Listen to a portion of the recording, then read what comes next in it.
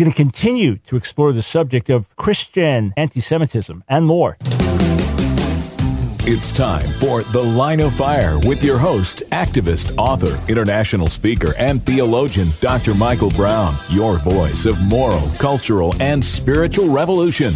Michael Brown is the director of the Coalition of Conscience and president of Fire School of Ministry. Get into The Line of Fire now by calling 866-34-TRUTH. That's 866-34-TRUTH. Here again is Dr. Michael Brown. Welcome, friends, to the Line of Fire broadcast. Hope you had a great weekend. Michael Brown, delighted to be with you. 866-34-TRUTH, 866-348-7884.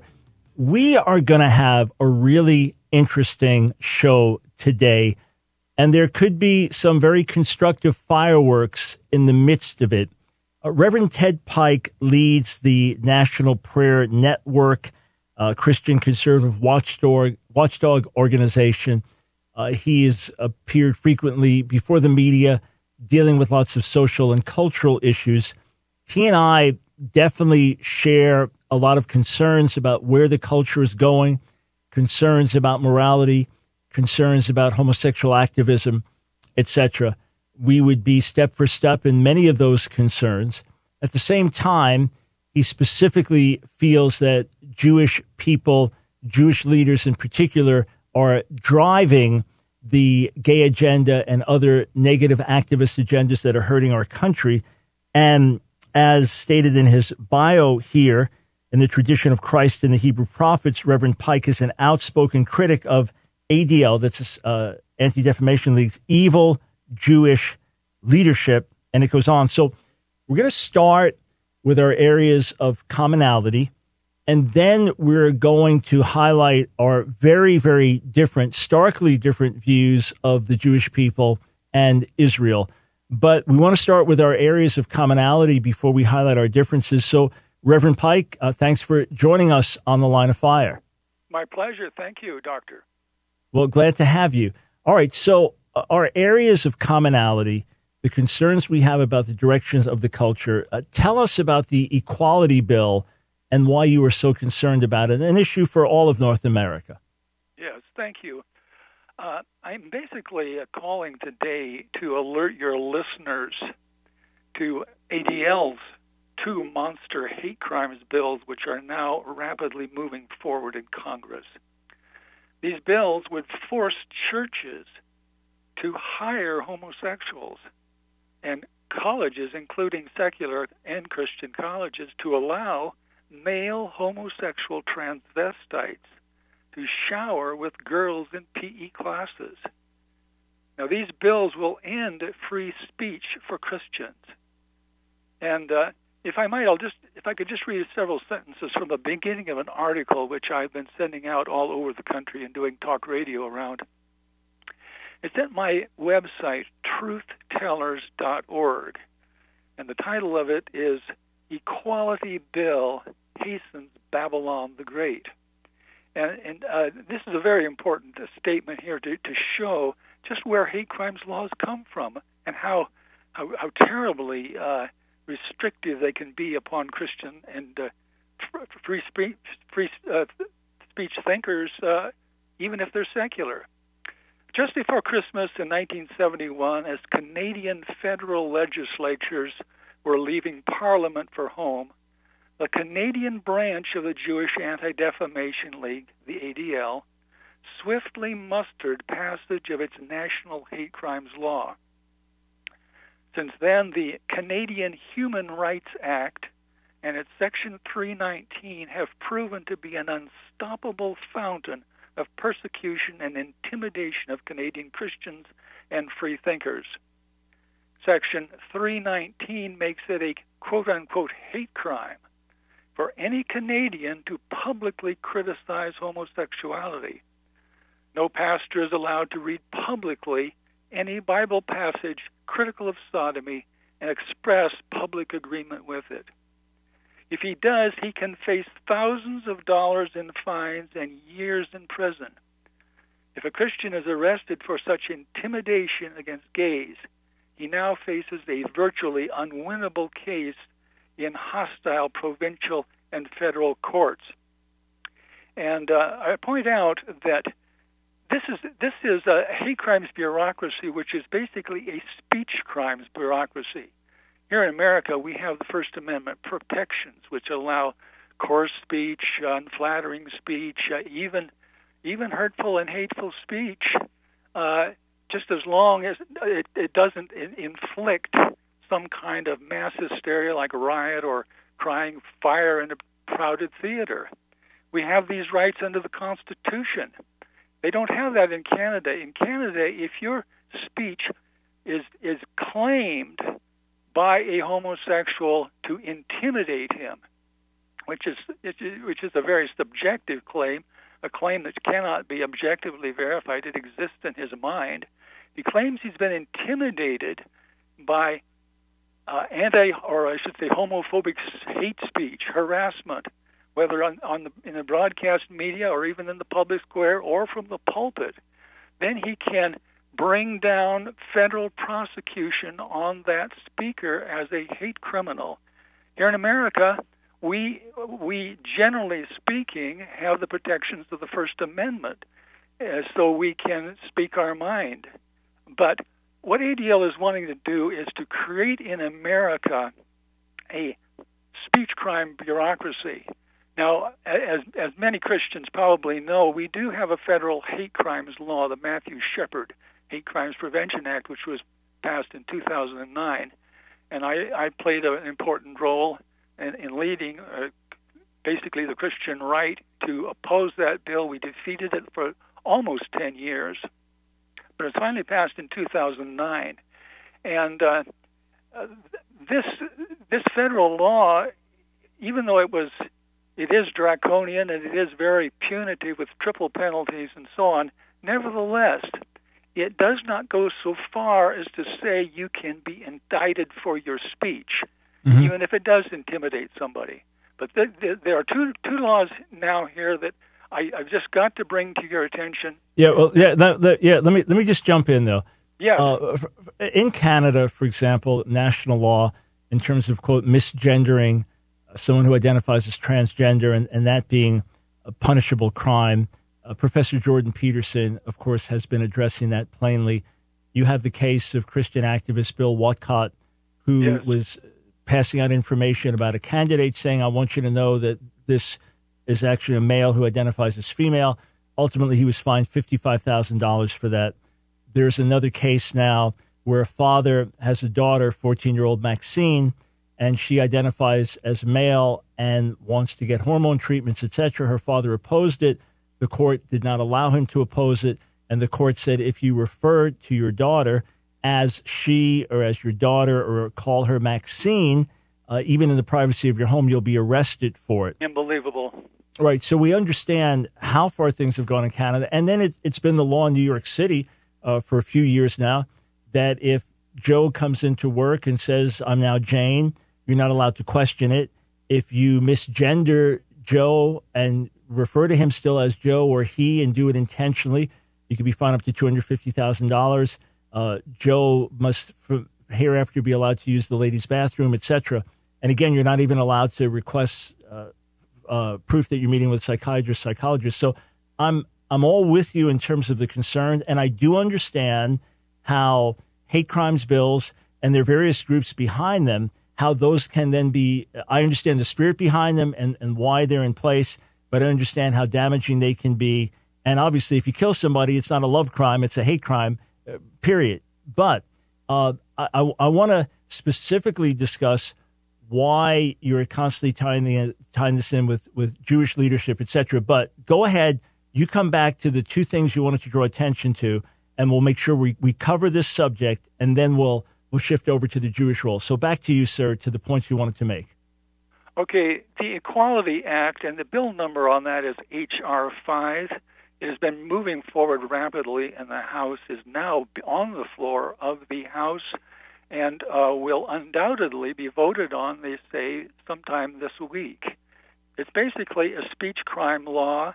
It says that if your words intimidate or cause terror or disorientation or extreme stress to a homosexual, that in itself is an exemption to our concept of free speech in America. Yep. What it basically says is that his or her testimony that they have been shattered. Let's say a Christian minister or a landlord or a condominium owner or whatever. If he even says to a couple of homosexuals who want to rent that I've got to rent under this law, but I want you to know that what you're doing is ungodly. And in fact, my Bible says it's an abomination. If they are terrorized by that, and say we were shattered, we can't live here with this hostility, but we have a right to, and so on, and they report him to the federal government, then the government under this bill will be obligated to make an investigation, and if they tearfully make the case that they have been shattered and emotionally damaged by this, there's a very good chance that the government will side under the Equality Act, and his speech crime of basically doing nothing more than making a Christian testimony to what he regards as sexual perversion, he will become a speech criminal, a hate criminal in America, just as in Canada. Yeah, and this has happened. We've got a break coming up. This has happened in England with street preachers, for example. And I have to analyze the language of the bill more in terms of speech, but the bill, I'm just quoting from it now, the bill prohibits an individual from being denied access to a shared facility, including a restroom, a locker room, and a dressing room that is in accordance with the individual's gender identity. Of course, the Trump administration has been pushing back against this to undo what the Obama administration did. And there are cases that will even come to the Supreme Court that is sex, biological sex, or can it mean gender identity? So, again, this is an area where, with Reverend Pike, I have grave concerns about where this could go. So one more point on the bill when we come back, and then let's talk about the role of Jewish people. I take deep difference. I have deep differences and take offense to statements Reverend Pike has made about Jewish people, but we're going to have a dialogue about it momentarily right here on The Line of Fire.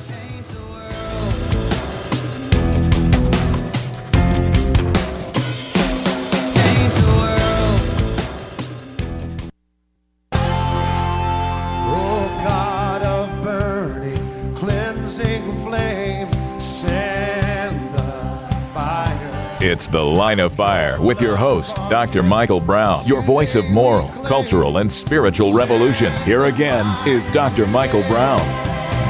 Thanks for joining us today. I'm speaking with Reverend Ted Pike, who leads the National Prayer Network. He is a conservative activist. He also feels that Jewish people in particular are to blame for a lot of the social ills. He does not damn all Jews, but again, will interact with that. So, Reverend Pike, we know that there are many different groups who want to see this bill go forward, that some hate crimes legislation over the years has been focused on race issues and attacks on Black Americans, things like that, and then concerns, with attacks on Muslims for being Muslims and things like that, and anti-Semitism and so on. But you seem to, in your articles here, sir, put the great onus on Jewish activists. I fully recognize there are Jewish liberals who are at the forefront of SPLC and ADL, groups whose ideology would strongly oppose, and there are the Jewish philanthropists like George Soros underwriting a lot of the wrong moral causes in the world today. So I've no argument with saying that there are influential Jewish leaders even on the Supreme Court, but you seem to put special emphasis on them. And I want to interact with some quotes verbatim from you from the past, but why is it that you focus so much here on Jewish activism and the ADL? Why is that such a major theme for you? Well, because the ADL is the grandfather of the whole concept of hate crimes or bias crimes legislation. especially after the passage of the federal hate bill in 2009. The ADL strongly crowed, it boasted that it had been the originator of the whole idea, and that's well documented in an article I wrote at that time. And I strongly object to your subtle, perhaps, but you're portraying me as being anti-Jewish or and against the Jewish people. That is not the case. I am not against the Jewish people, but like Jesus Christ, I am against evil Jewish leaders who lead their people astray. And I have a moral obligation, just like my Savior, to not have respect to persons, as James warns us, but to reprove and rebuke with all long-suffering and doctrine, regardless of who is in error or who is in sin. Now, I have to say that I started allow me then just to interact because we've got to both have time to speak here. By all means, take offense then, because yes, I do find your views, many of them, to be quite anti-Semitic, and a working definition of anti-Semitism, hostility to or prejudice against Jews. Contrary to Jesus, you make false statements. He was the truth himself. He said, I'm the way, the truth, and the life. Contrary to Jesus, you make false statements. Here's a statement. Let's pull up slide number 9 from your 2006 article, Judaism and Homosexuality, a Marriage Made in Hell.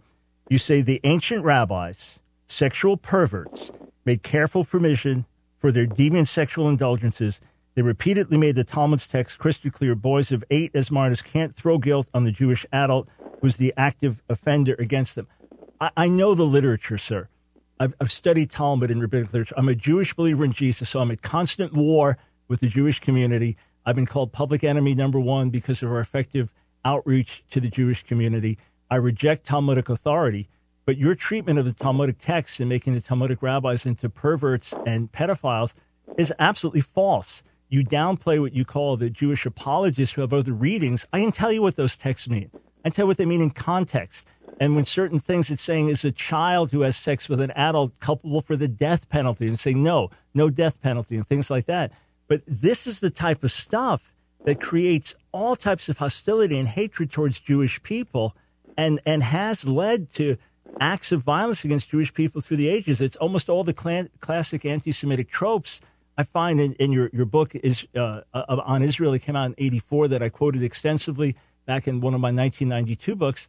I found this terribly troubling, and I'm all for rebuking corrupt Jewish leadership, sir. I am all for rebuking Jewish liberals that are hurting our society. I am with you. Let's do it without fear. But I wholeheartedly reject false statements about Israel, false statements about the Jewish people, misreading of Talmud and rabbinic literature that demonizes people. That's where we have our differences. Okay, let me just say that I have many articles complete with photostatic copies of all of these passages from the Talmud.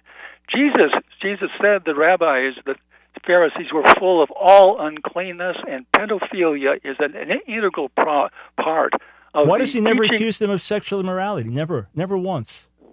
In Matthew 23, with the 7 woes against the Pharisees, why doesn't it? And can I just ask you candidly, can you read Hebrew and Aramaic?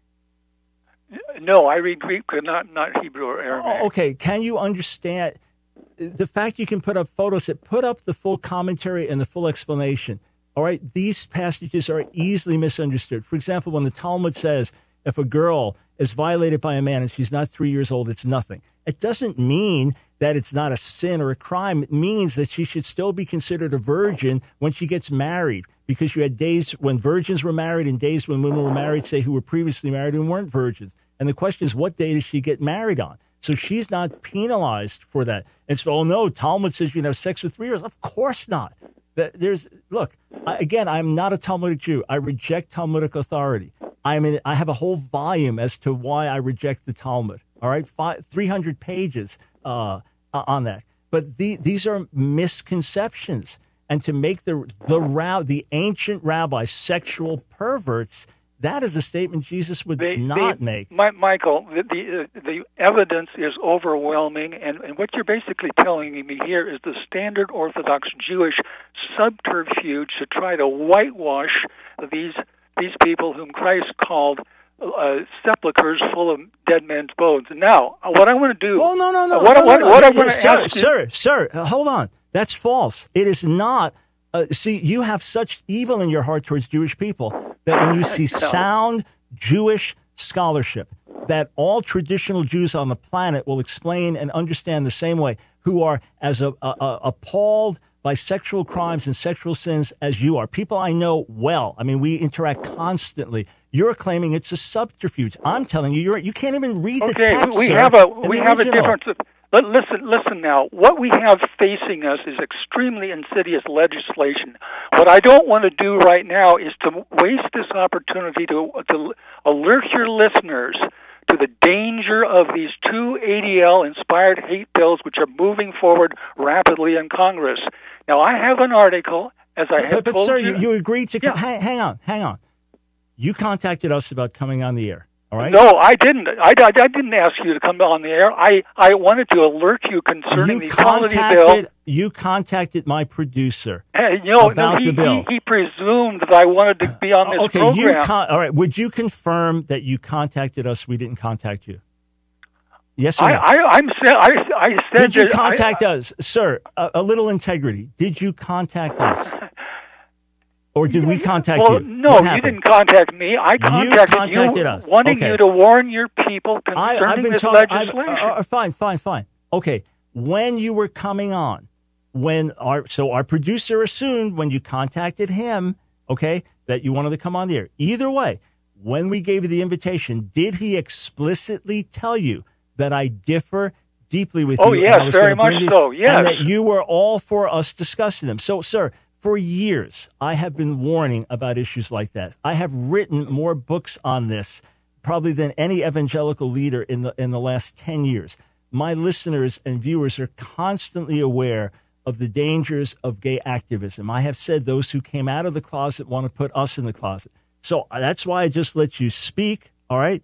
I let you speak freely to address the bills. We covered the areas. No, we haven't talked about the Anti-Semitism Awareness Act. That's working hand in glove with the Equality Act to end free speech in America. But you're not. But I'm telling you, your views themselves spread anti-Semitism. I've got quote after quote from you that historically inaccurate, that are dangerous, that are ugly. And you won't even. You said before coming on the air, my producer explicitly called to ask, "Can we go there?" You're not letting me go there. You're making a libelous statement about ancient rabbis being sexual perverts, and it's an Orthodox subterfuge for covering up. I'm telling you, you're misunderstanding the text. You're misunderstanding the Talmudic text. And I'm not a defender of the Talmud because I'm not a Talmudic Jew. You can't throw out these massive charges against Jewish people and then say when Jesus spoke against the corrupt leaders, he was speaking against all Pharisees. There were thousands of Pharisees who were believers. Paul identifies himself as a Pharisee in the book of Acts. You make these broad-brush statements and say they're not anti-Semitic. They're terribly damaging, sir, and they're ugly and they're wrong. What I would say is, in light of all this raft of accusations against me, people just come to truthtellers.org. I've got article after article, thousands of footnotes for all of this out of the Talmud, out of the Zohar, the Kabbalah. You don't understand. You don't even understand what you're quoting. I'm just being candid with you. I've got a PhD in Semitic languages. I've studied with rabbis for decades. I differ with them on point after point. Let the people determine. Let the people determine. Tell you what. Let me host my show. Here's what we're going to do. I'm going to let you. You were just referred to Reverend Ted Pike's. I'm thoroughly disappointed, sir, because you made clear to my producer that you were 100% fine with us going in this direction, and now you won't let me get a point out. Here's what we're going to do. We're done, okay? You've made the point. I stand with you on the dangers of the bill. But let's find out what Reverend Ted Pike actually believes. I'll read quotes without being interrupted. Sir, you are wrong. You are in error.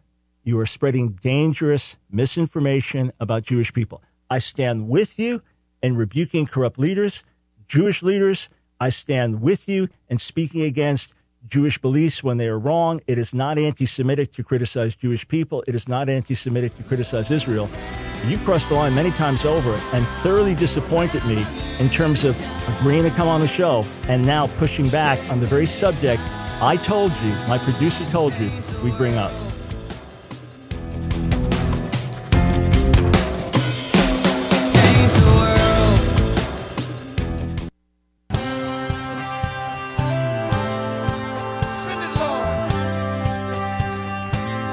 It's The Line of Fire with your host, Dr. Michael Brown. Get into The Line of Fire now by calling 866-34-TRUTH. Here again is Dr. Michael Brown. Hey, friends, we have opened up a hornet's nest in recent months by confronting contemporary anti-Semitism, especially when it comes from Christians, be it Rick Wiles on True News, be it E. Michael Jones, Catholic author, be it from conservative comedian but now professing Christian Owen Benjamin, or when it comes from Reverend Ted Pike and the National Prayer Network. My intent was to have Reverend Pike on for an entire hour, first discussing the equality bill, which we are both greatly concerned about in terms of those, basically say those who came out of the closet pushing LGBT activism will effectively put us in the closet in different ways. Grave concerns over that. We share those concerns. However, I categorically differ with this characterization of the Jews. And our producer, Matt, spoke with him immediately before the show to make clear to him that I would be challenging his views on the Jewish people. He knew it. He understood it. He came on. When the show started to get ugly just a few minutes ago, I mean, with interrupting and with ugly false accusations made against Jewish leaders, at that point I thought, I wanted to give him the opportunity to respond to his quotes, but since he made clear he's right, I'm wrong, he can't read Hebrew or Aramaic, yet all the rabbis who explained it are wrong, it's all subterfuge, it's all lies, I thought, nope, he's not going to have the dignity of more time on the radio to put forth lies when on my own show I can't even get a word in to speak the truth clearly. All right, so if you missed the first half hour, by all means, go to our YouTube channel, Ask Dr. Brown, AskDR Brown, right after the show's over. It will be online, ready to view.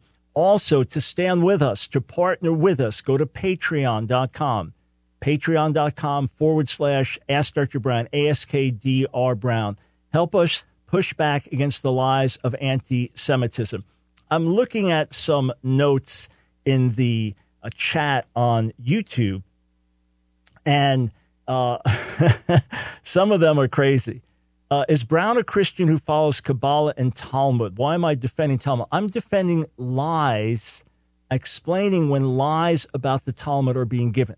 I am not a Talmudic Jew. I don't know how many thousands of times I have to say it. Am I wearing a yarmulke as a Talmudic Jew would? Am I keeping all the traditions of the Talmud? No. Am I a rabbinic Jew? No. Have I written a whole book explaining why I'm not? No. But when I explain when there are lies about the Talmud, suddenly I'm not a Christian. You would not believe all the people saying, you're not a follower of Jesus. You're not a follower of Jesus. You're just Talmudic Jew. That's how deep lies are in people's minds. And if you listen, for those who say Reverend Pike didn't get a word in, listen to the first half hour of the broadcast and see how much he spoke versus how much I spoke. The moment I challenged his views, the pushback got ugly. Here, I want to read this again. This is from an article of 2006. The ancient rabbis, slide number 9, the ancient rabbis, sexual perverts, made careful provision for their deviant sexual indulgences. They repeatedly made the Talmud's text crystal clear: boys of 8 as minors can't throw guilt on the Jewish adult who's the active offender against them. That is patently false. That is from a man who cannot read a word of the Talmud in the original language and does not understand Talmudic logic or dialectics. And if you want to say that I'm not a follower of Jesus because I defend the truth, then I question if you even know who he is. Here, I emailed an ultra-Orthodox rabbi who was a counter-missionary. He and I go at it back and forth, sometimes on a daily basis, about who Jesus is, okay? We are constantly opposing each other's work. I sent him Ted Pike's article, Reverend Pike's article, about Judaism and homosexuality with all the Talmudic quotes. Here's how he responded.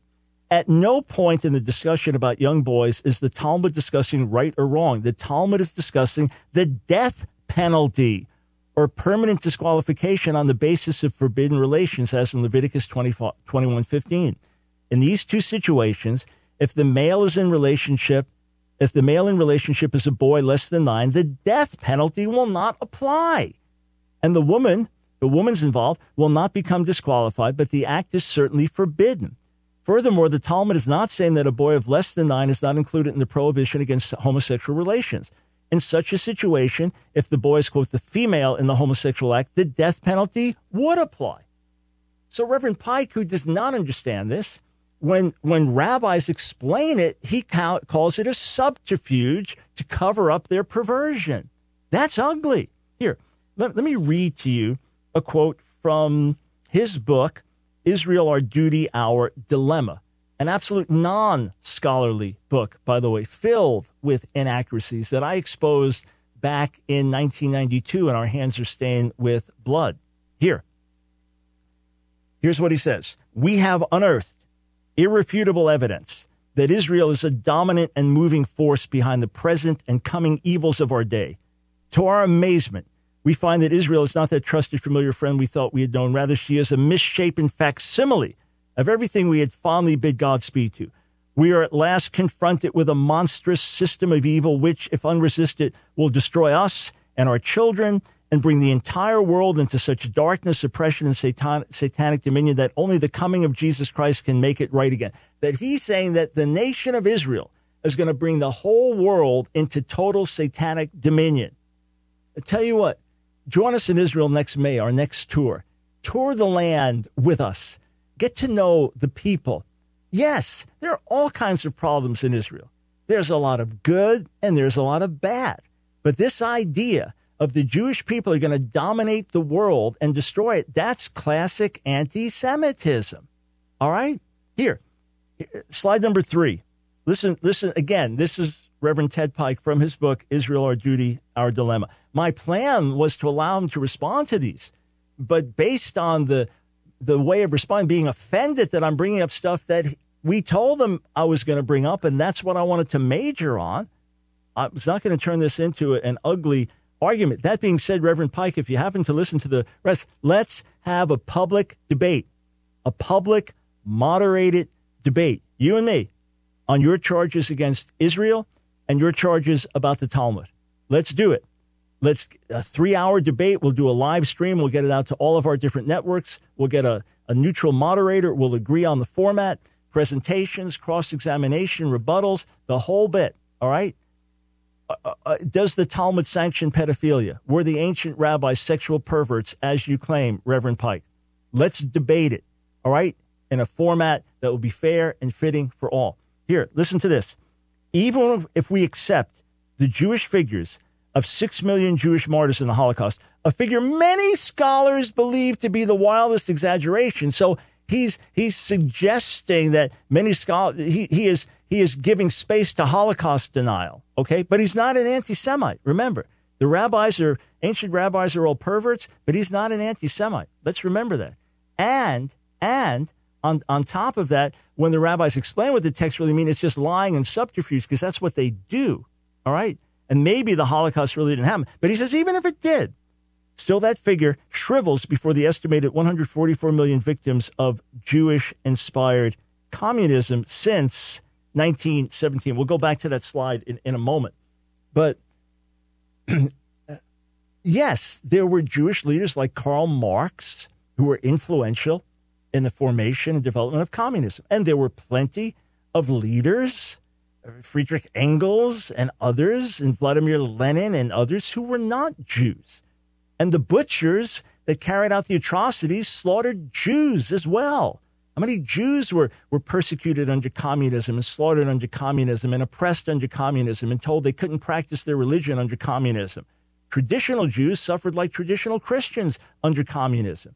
And was Joseph Stalin a Jew? No. And was Mao Zedong a Jew? And was Pol Pot a Jew? No. These other communist murderers, they weren't Jews. But no, Jewish-inspired communism, another anti-Semitic trope. Here, his video, The Other Israel, according to Ted Pike, back to slide 3, a widely distributed video says that the medieval church persecuted the religious Jews because these highly moral Christians, persecuting Jews and killing them, were offended by the sexual perversions of the degenerate Jews. Why? Because the Talmud sanctions pedophilia, and they were all practicing this, and the Christians were mortified by it, so they slaughtered the Jews. You're talking about rewriting history. and turning it upside down in a perverse and dangerous way. Slide number 5, again, from the same book, Israel, Our Duty, Our Dilemma. Both the Talmud and Kabbalah predestined the church in America to the same fate as was meted out during the last 67 years to well over 100 million Goyim, Gentiles in nearly one-third of the world. Death by according, he's claiming, this is but 100% bogus. He's claiming that religious Jewish literature is calling for, look at this, the church in America, this is what's going to happen to you, according to Jewish literature. Death by starvation, slaughter, torture, imprisonment, and exhaustion. Do not think that there is the tiniest particle of gratitude within the Zionists for the charity and money and munitions which Christians have invested in the Israeli experiment. Another lie, another demonstrable lie. All the church will ever receive from Zionism for her kindness is what Gus Hall promised Christianity in America, a bullet in the belly. Instead of being blessed in return for our blessing of the Jews, we can only anticipate from Zion generations of slavery and the worldwide gulag prison system to come. That's why. That's when I say demonstrable lie. The Knesset has a specific arm that is a liaison to evangelical Christians. Why? To express appreciation for solidarity with Israel. That's why Prime Minister Netanyahu is a friend of Donald Trump and a great appreciator of the solidarity of evangelical Christians in America towards Israel and America's support of Israel. That's why when you go there as a tourist, you are greeted with appreciation from Israelis who recognize America's role in standing with Israel. Even with President Trump, when we were interviewing, and Matt, my producer, was there, when we were interviewing religious Jews about their beliefs so we could compare and contrast and use it as an outreach tool, some said, no. First, we talk about Trump, make America great, make Israel great. We like Trump, recognizing the support and overwhelming appreciation for that historically. And throughout Israel, there is great appreciation for Christian love. Now, the ultra-Orthodox, where do they stand? They do not want the Christian love, and they do not want people like me preaching the gospel in their land. And if it was up to them, we wouldn't be allowed to. But it's not up to them, at least at the moment. It's not up to them. Yes, they oppose the gospel. That's true. But they are not the people that they're being painted to be. I'm going to stand for truth. You call me whatever you want, and we're getting called every name under the sun. I wear it with a badge of honor. If the master of the house, Jesus, was called Beelzebub, what about the rest of us? Be right back.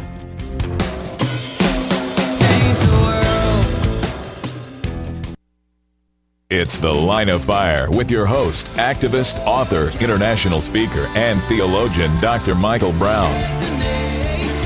Your voice of moral, cultural, and spiritual revolution. Get into The Line of Fire now by calling 866-34-TRUTH. Here again is Dr. Michael Brown. Just looking at some YouTube comments. Ancestral Sage. Jesus talked about synagogue of Satan. That's the Talmudic Jews. Well, he said they claim to be Jews and they're not. Revelation 2 and Revelation 3. Remember he said that the church in Ephesus, you tested those who claimed to be apostles and were not. It may not have been Jews at all.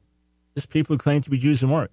But to the extent that Jewish people oppose the gospel going to the nations, yeah, those people could be characterized as synagogue of Satan. Like anyone opposing the gospel could be characterized as that. But say that's the Talmudic Jews, again, no, he was not saying that.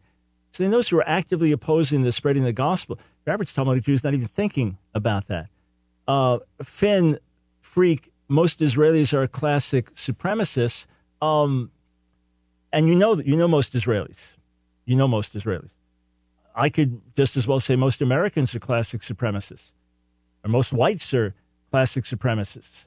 Overstatements like that. But it fits in perfectly with anti-Semitic narratives that demonize the people. How do I define anti-Semitism? Well, here, let's look at Reverend Pike, all right? Let's look at Reverend Pike, slide number 11. Slide number 11. He says, actual historic anti-Semitism is easy to define. It's the racist belief that Jews are, because of genetics, degenerate and subversive. It is not, however, anti-Semitic to criticize the bad behavior of evil Jews, Jewish leaders, or the state of Israel, as did Jesus. I agree. It is not anti-Semitic to criticize the bad behavior of evil Jews, Jewish leaders, or the state of Israel, as did Jesus. Of course, he didn't criticize the modern state of Israel. But no, that's not anti-Semitic. But anti-Semitism is not simply racist. It's not simply racist. It's not simply saying it's based on genetics. Anti-Semitism is to demonize a people, to speak of the Jews as a whole, or the Jews by spiritual nature or whatever, all right? And then to spread lies about them, to libel them, to demonize them, to paint with a broad brush, all right? So that's what's anti-Semitic. And statement after statement in Reverend Pike's writings about the Jews are classic anti-Semitic statements. You say, that's all you talk about. No, I'm just confronting it. How many shows? Listen, we've been on the air 11 years. How many hundreds, thousands of shows? It's the last subject in my mind. I've written several thousand articles. We've got over 1,600 videos. How often am I dealing with this? I'm dealing with this because it's raising its ugly head. I'm dealing with this because it's coming up day and night and day and night and day and night, and we are confronting it. Reverend Pike contacted us. We said, all right, if you come on the show, we're going to push back. I'm thinking, why would does he not know how strenuously I reject his position about Jewish people and the way it's the Jews, the Jews, the Jews, the Jews? Now, look, if he was just dealing with influential Jews today, all right, Catholic scholar E. Michael Jones, yes, I believe his views are anti-Semitic, which I said when he was on the air with me. I'm surprised that he was surprised afterwards when I referenced that, because on the air, my very first comments to him after he spoke was, this is, to me, what I characterize as anti-Semitic. When you demonize the people as a whole and broad brush them as a whole, that is anti-Semitic. I said it right there on the show. I guess he didn't hear I was saying that about his position, but that's why I started there and then warned that words like this have led to violence historically. As much as you say no one should harm the Jews, words like this lead to violence. I was as clear as I could be. And that's why we made sure with Reverend Pike in advance, you understand what we want to address and deal with. When you characterize Jewish literature a certain way, when you rewrite history, here's the way I described his book, slide number 8, his book, Israel, Our Duty, Our Dilemma. This is the way I described it, and our hands are stained with blood, and I stand behind this description. From a historical standpoint, it is filled with gross errors and inaccuracies. Even the spelling of cited Jewish sources is often totally confused. In terms of Pike's evaluation of Jewish history, Judaism, and the modern state of Israel, called the Mother of Harlots, on page 279 in the 1984 edition, the book is devoid of scholarly value. And what bothers me is Dr. Jones makes a lot of excellent statements, a lot of true statements about Jewish activism, especially when it breaks away from Jewish tradition. And his view is, because you're rejecting God's revelation of wisdom and truth, and therefore you become a revolutionary. My explanation is that God has specifically called and gifted the Jewish people to make world impact, to be world changers. When we get it right, it's awesome. So look at Moses, look at Jesus, look at Paul, look at all the influence that comes from Israel, from the Jewish people. As Jesus says in John 4:22, salvation is from the Jews. When we get it wrong, be it a Karl Marx or a Sigmund Freud or a George Soros or on the Supreme Court now, the liberal Jewish justices, we get it terribly wrong. So we have a lot of influence for good or for bad. I would agree with much of the cultural critique of Dr. Jones. I would agree with much of the cultural critique of Reverend Pike, if only they did not demonize Jewish people as they do and paint them as moral subversives almost by spiritual nature, if not by blood. Those are the things that concern me, and therefore I will push back. 866-34-TRUTH. Let's go to Mike in Sylva, North Carolina. Welcome to the Line of Fire. Oh. You're on the air, sir. Hello? You're on the air. Hey, Mike. I was wondering in Matthew 21, this is the kingdom of God's going to be taken from the Jews and given to a nation bearing the fruits thereof. It doesn't say that, though. Yeah, it doesn't say that. It's not what it says. What's it say? Yeah, so who's the parable spoken against? All right, it's about the religious leadership. The Pharisees. Yeah, the Pharisees and the leaders. Okay, so here's what it says, Matthew 21:43. Therefore I tell you, the kingdom of God will be taken away from you and given to a people producing its fruit, and the one that falls on the stone will be broken to pieces, and when it falls, then anyone will crush him. Verse 45. When the chief priests and the Pharisees heard his parables, They perceived that he was speaking about them. And although they were seeking to arrest him, they feared the crowds, right? Who are the crowds? The Jewish crowds, because the crowds, held him to be a prophet. So that transition happened. It was taken from them and given to the apostles and the other believers. So the leadership was taken from the corrupt leaders and given to the apostles, who are all Jewish, and the leaders of the early church, who are all Jewish. And the Jewish crowds, they held Jesus to be a prophet. So it wasn't taken from the Jewish people and given to someone else. It was taken from the bad leadership and given to other Jewish leaders. And then from there, the spiritual leadership is Jew and Gentile through the centuries. But it wasn't taken from the Jews. Never taken from the Jews. It was taken from the corrupt leaders. It tells us explicitly, the chief priests and Pharisees heard his parables. They perceived he was speaking about them, but they feared the crowds, the Jewish crowds, because the Jewish crowds thought that Yeshua was a prophet. Well, why is the church constantly described as the Israel of God, the New Jerusalem? I mean, every description it's not. for Old it's never once. given never, to the church. Mike, never once. See, Galatians 6? So when you say constantly, Galatians 6:16, one verse, and it doesn't refer to the church as the Israel of God. As the vast majority of translations recognize, it uses the word kai, which is and in Greek. No, it's not what it says. But Mike, here, I refuted your statement about Matthew 21. Now, Galatians 6:16, peace be to all who follow this rule, speaking to the Gentiles in Galatia, and separate entity to the Israel of God. Okay? It's two separate entities. Now, as many as live by this rule, shalom and mercy on them, and on the Israel of God, which is Jewish believers in Jesus, like me, like Paul. That's the Israel of God. Paul does not call the church the Israel of God, as the vast majority of translations recognize. So there's neither Jew nor Gentile in Jesus, but I imagine, sir, when you go to the bathroom, you go to the men's room, not the ladies' room, it says there's neither male nor female. But male-female distinctions still exist, just like Jew-Gentile distinctions still exist. But in Jesus, we're one. There's no caste system. There's no class system. We're equally children of God, equally branches of the vine, equally priests to God, equally loved by God, in equal relationship with God. But Jew and Gentile distinctions resist. That's why Paul writes in 1 Corinthians 7, verse 17 and following, that if you're called circumcised, don't become uncircumcised. If you're called uncircumcised, don't become circumcised. So side by side in the body, we have Jewish believers and Gentile believers, one in the Messiah, but not with identical calling in every respect, and not necessarily living the exact same way. There's unity in our diversity. So the church is not the new Israel. It's not a biblical teaching. The church is saved Jews and saved Gentiles. We make up the eternal people of God. Saved Jews and saved Gentiles. We are the ecclesia. But the church is not the new Israel, nor has the church replaced Israel. Paul writes in Romans 11, 28 and 29 that even though Jewish people now are enemies of the gospel for your sake, they're still loved by God because of the patriarchs, for the gifts and calling of God are irrevocable.